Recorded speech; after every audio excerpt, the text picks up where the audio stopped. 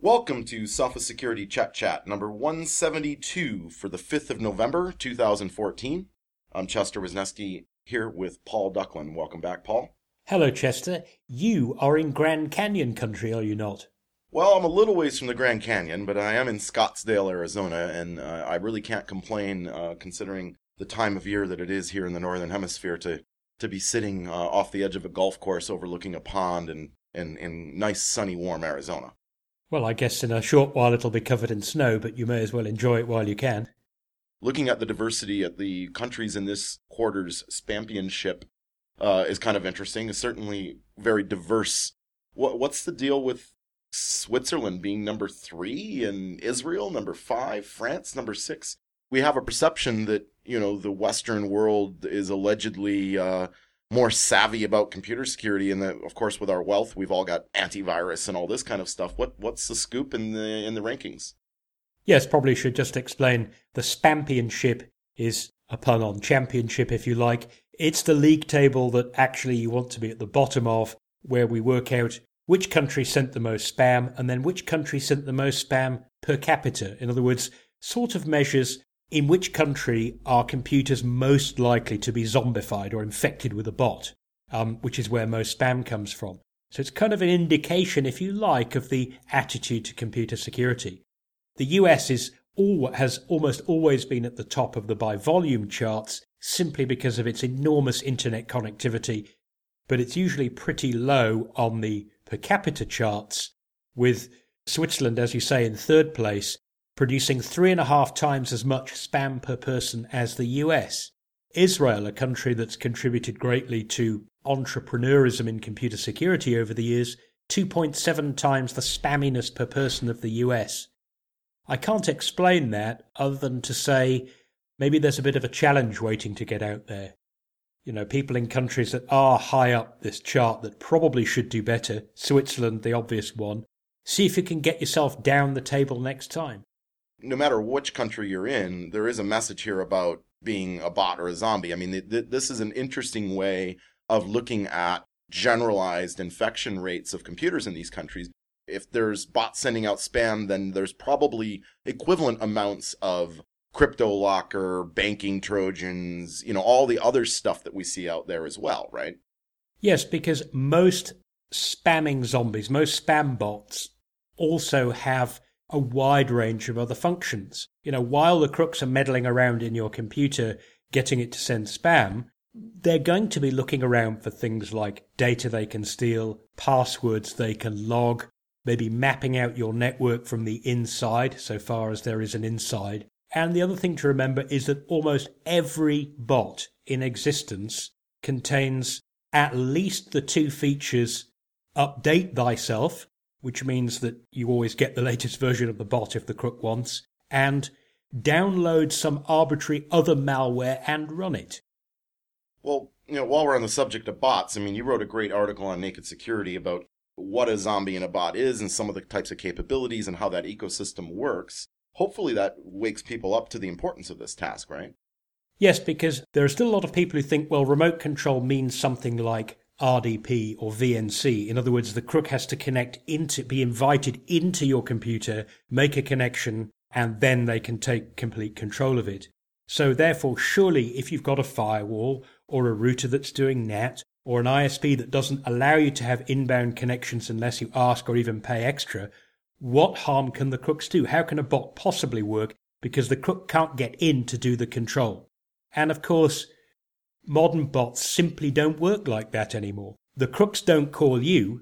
You call home and ask what you're supposed to do next. What that means is the crook can't tell your computer, begin sending spam immediately. He can put out a message and your computer will collect it eventually, maybe 5 minutes later. So he loses a bit of immediacy. But if his goal is to get your computer to send 100,000 spams in the next 24 hours, he doesn't care whether it starts in 1 second or 5 minutes. The same with stealing data. If he has to wait 10 minutes to get the data instead of 10 seconds, it's still stolen. Yeah, absolutely. And, I was demonstrating the credit card stealing malware recently at a conference, and that's precisely how it works, just like you're talking. It has the ability to update itself. It has the ability to download an additional payload on command from the bot herder, as I guess we would call them. And like you say, on an interval, in this case it was 90 seconds, that bot calls home, reports back any stolen credit cards it found, and sees if there's any instructions to go install some more malware. And every 90 seconds it just checks in like clockwork. I guess the good news is that it does mean that for a bot or a zombie to be successful, there are generally 4 stages and it has to succeed in all of them. It has to get in and infect. It has to connect to its command and control servers or infrastructure. It has to download its instructions on what to do next. And then it has to transmit any results. That might be emailing spam, or in your case, it's sending back the credit card data it's stolen. Ideally, you'll stop infection in the first place, but even if you don't, you can actually stop or intervene in any of the others, and you can still greatly limit your damage. So, as always, that reminder about defense in depth. Even if you miss the initial infection, you can still, A, use the bot's behavior to notice that the infection exists, and B, stop it doing anything too dastardly. Yeah, I think it's good to remind people not to be so pessimistic. I mean, I hear frequently when I'm at events, people go, well, the bad guys only have to be right once. And it's not really true, right? If you map out an attack that gets you infected with one of these bots or zombies, the email has to get past your spam filter, or the exploit kit on the web page, has to find a vulnerable application, and then it has to get past your web filter, then it has to get past your antivirus, then it has to get past your host intrusion prevention system. And then it has to get back out again and go back out through that network filter, that web filter, to contact the command and control. If you can stop it at any of the 6 or 7 things along the way, you've done your job. And it's not just a one-directional thing. That defense in depth isn't just putting things in front of you for the way in.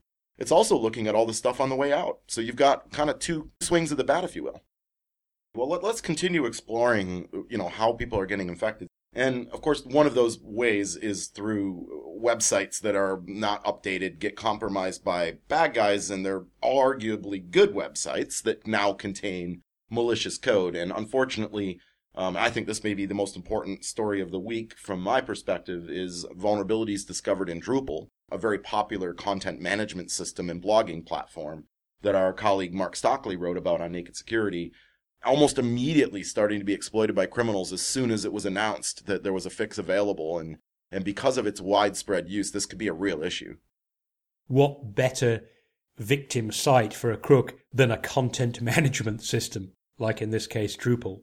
Because a CMS, content management system, its whole idea is to provide a remotely accessible repository that lets you edit, back up, review, test, and finally publish the content of your live site. So if the crooks can get in there, they can just alter your content, including hiding away files that you didn't even realize were there, click the publish button, and suddenly you're hosting their malware for them. You're taking the blame, and you're providing the bandwidth. Really, the onus here is on all of us, I guess, keeping a clean house, right? I mean, just like we need to keep our desktops clean, we shouldn't ignore those servers because, they run Linux or they run Mac.